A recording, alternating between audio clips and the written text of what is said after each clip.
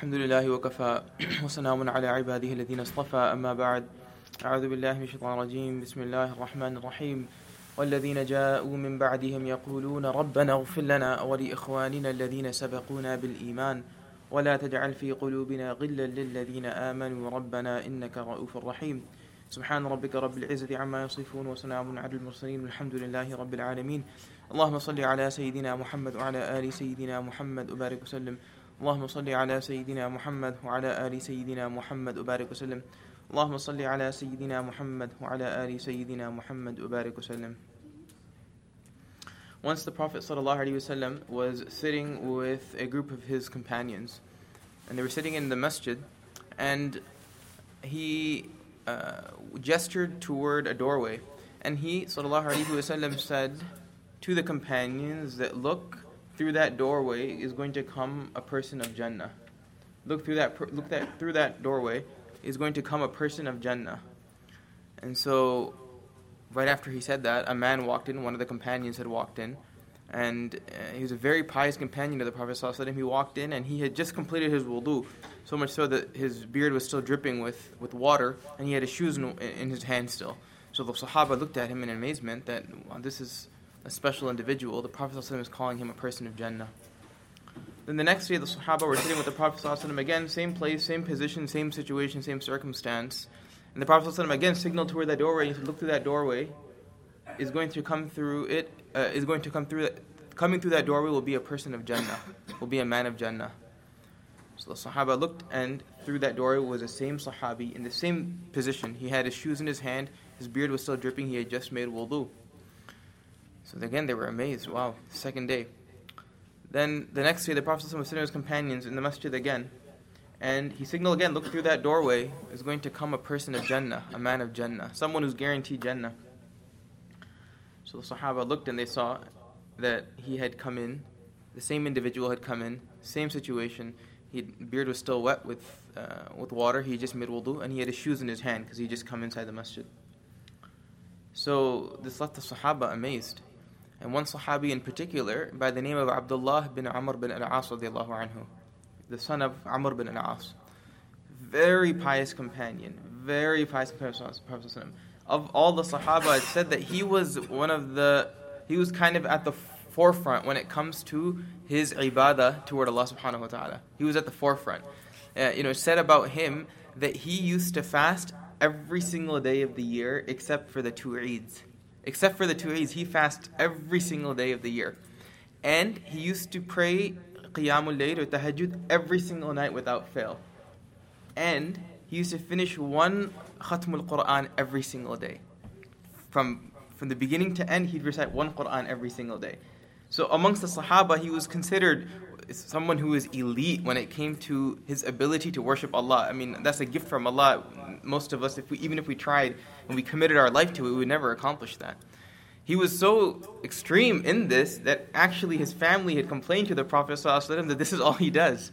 So the Prophet ﷺ said that your family has a right over you. He had just gotten married too, and he wasn't giving the necessary, you could say, attention to his wife. So the Prophet ﷺ said, "Nope, you can't." So he cut back his routine. He said, you can fast every other day. You can't fast every day. The fast of Dawood alayhi salam. You can fast every other day. And he said that from now on you're going to do one Quran every 3 days. You won't be able to do one every day. This is how extreme he was. The Prophet ﷺ had to cut him back and say, "Slow down, take it easy." So this was Abdullah bin Amr bin al-As radiallahu anhu. So he was amongst the Sahaba that was sitting, and he was looking and he saw this person of Jannah coming in. He's wondering, I've gone to these extremes when it comes to my ibadah, and I see the Prophet ﷺ proclaiming that this person is a person of Jannah. What is it that he must be doing that's so special? I'm doing this, I'm doing that, I'm praying so much, I'm Quran fasting. There must be something unique about him, some special dua he's reciting, some special dhikr he's performing, some special deed that I'm missing out on, clearly, that I need to then inculcate into my own life. So this person, Abdullah bin Amr bin al-As radiallahu anhu, he approached the man, that pious Sahabi, who was kind of older. So he approached the man, he said, "Look, is it okay if I just spend a few days with you in your company?" Right? In his mind, he was thinking, well, I'm gonna stay with him for 3 days, and I'm gonna figure out exactly what it is that he's doing. I'll watch him the entire time. So the man agreed, "Yeah, no problem. You can come spend time with me." So, in particular, the night is when he had stayed in his house. Abdullah bin Amr, he stayed in the house of this man. And he said, okay, I'm gonna observe his every move. So the time had come, it was now evening time, it was time to go to bed essentially. And so Abdullah bin Amr, he was in his home and he took like a sheet, right, that you would sleep with. He took a sheet and he basically covered himself to go to sleep like this, right, to make it look like, okay, now I'm asleep. He's not going to know that I'm awake and I'm watching him, and he'll do whatever he needs to do and I'll be able to catch it, inshallah, I'll then inculcate it. But he covered himself and he had a little hole, so he was looking through that hole to see what this man was doing. So then he was going like this, and then the man, nighttime had come. The pious man, he said, he sat down on his bedding, or lie down on his bedding, and he said, Allahumma bismika amutu wa ahya, and he went to sleep. He just went to sleep. So now Abdullah bin Amr was wondering, well, what's so special about going to sleep? I would expect that he would spend the night in Qiyamul Layl now.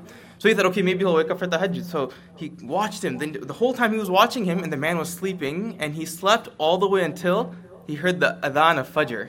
So the Fajr adhan went off.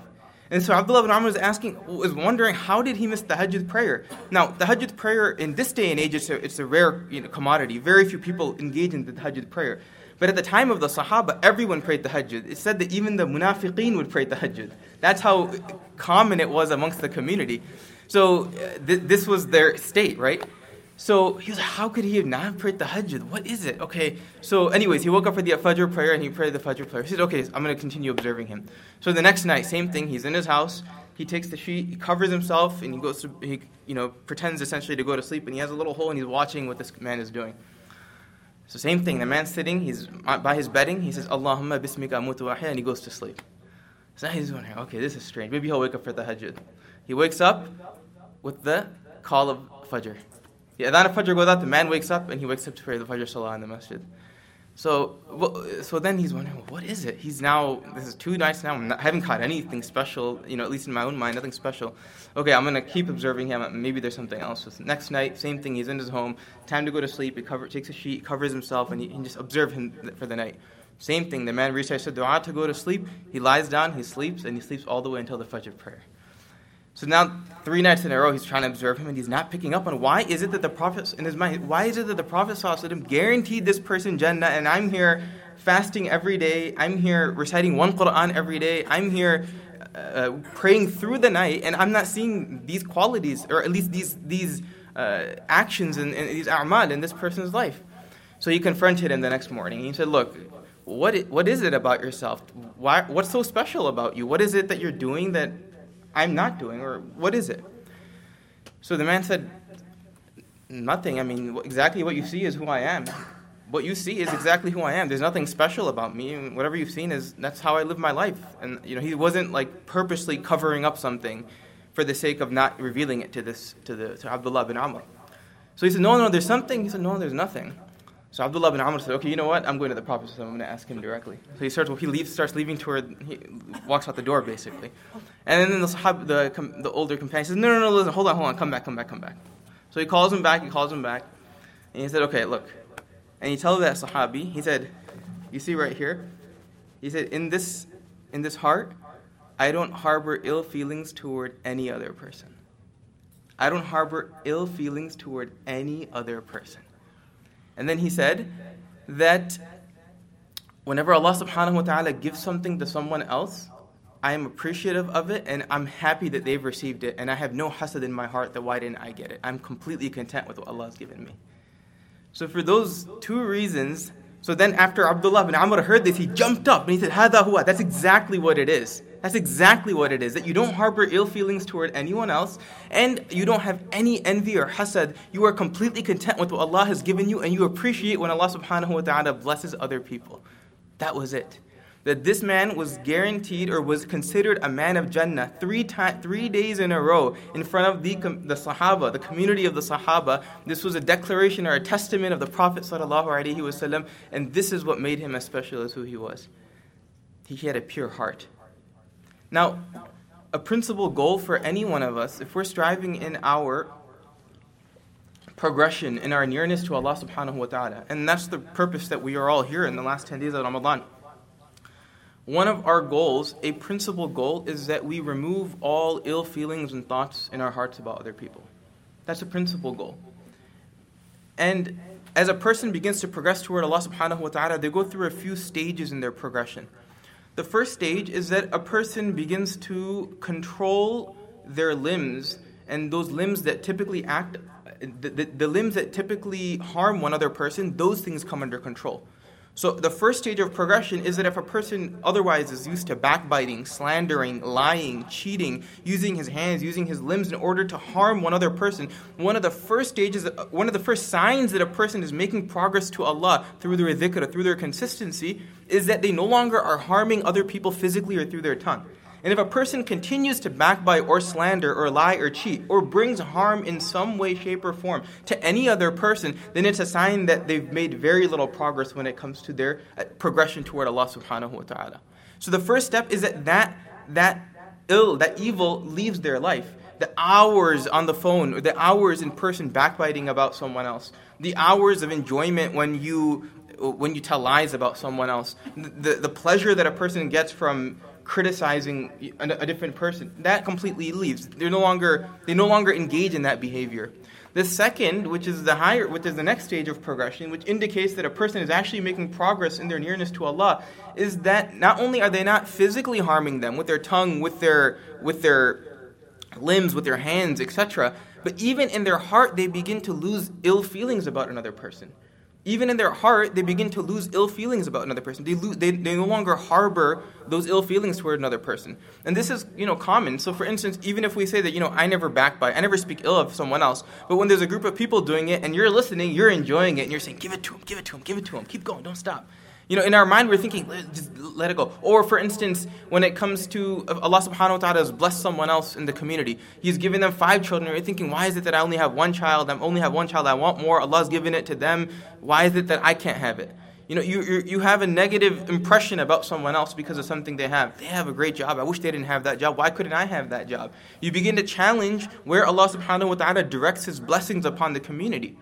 But a person who then reaches this next stage of progression through their dhikr, through their a'mal, through coming to the masjid, through spending time in i'tikaf, they then reach a point where they lose these ill feelings toward other people as well. They want what's good for other people. They don't harbor. Every night they go to bed thinking in their heart and in their mind that I've cleared and I've forgiven anyone that's ever harmed me. And I have no negative impression of anyone that's done anything to me.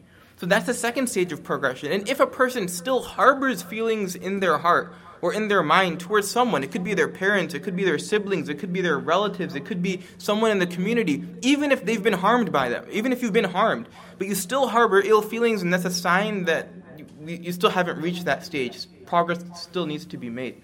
And then you could say the third and final stage, although there's some overlap, of course, is that a believer begins to feel that they are the one who's in most need of the mercy and attention of Allah.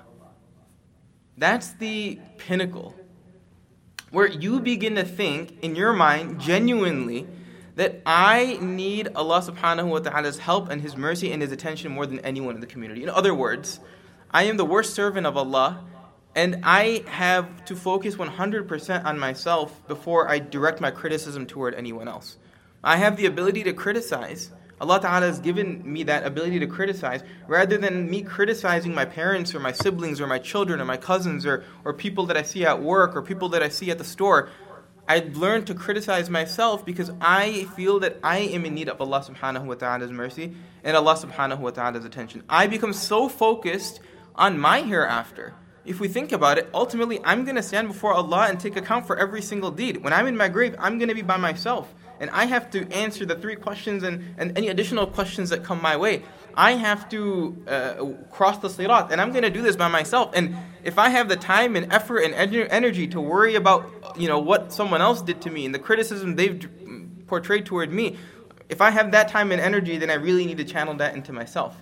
So that the next step is that after we no longer harbor ill feelings toward others within our families and toward our communities, both believers and those who don't believe, the the ultimate stage of progression is that a person genuinely, not through lip service saying that I'm the weakest and announcing to the community that I'm the worst person, you shouldn't listen to me, but genuinely in your heart you begin to feel that I am desperately in need of Allah subhanahu wa ta'ala's mercy. And if a person reaches this state, then it's a sign that they've made progress through their dhikr, or through their Qur'an, toward Allah subhanahu wa ta'ala. So the first is that we don't engage in harming anyone else, ever. If there's ever a circumstance, we should never, with our tongues, with our limbs, with our actions, with our electronics, nowadays there's many ways to attack people or harm people. We never bring harm to another person. It's just not worth it. We never bring harm to another person. And number two, the next step and next stage is that we never harbor ill feelings about someone else. Every night when we go to bed, we should think, is there anyone that I think negatively about? Okay, I'm removing that from myself. Is there anyone that I haven't forgiven yet? Okay, I'm forgiving them right now. There's no need to harbor these. Ultimately, we're going to be the ones that lose out in the end. And then the third and final stage is that, or the third stage, or the next stage you can say, or the next stage is that a person begin to feel that I am weak and I need Allah subhanahu wa ta'ala's attention and mercy, and I need to prepare for my hereafter. I have no right to criticize others when I still have room for improvement within my own life. So this is what we learn from this story, that we aim to excel in our dhikr, we aim to excel in our Qur'an, we aim to excel in our ibadah, in our coming to the masjid, in spending time in the month of Ramadan, in coming and performing our i'tikaf. This is what we aim to do.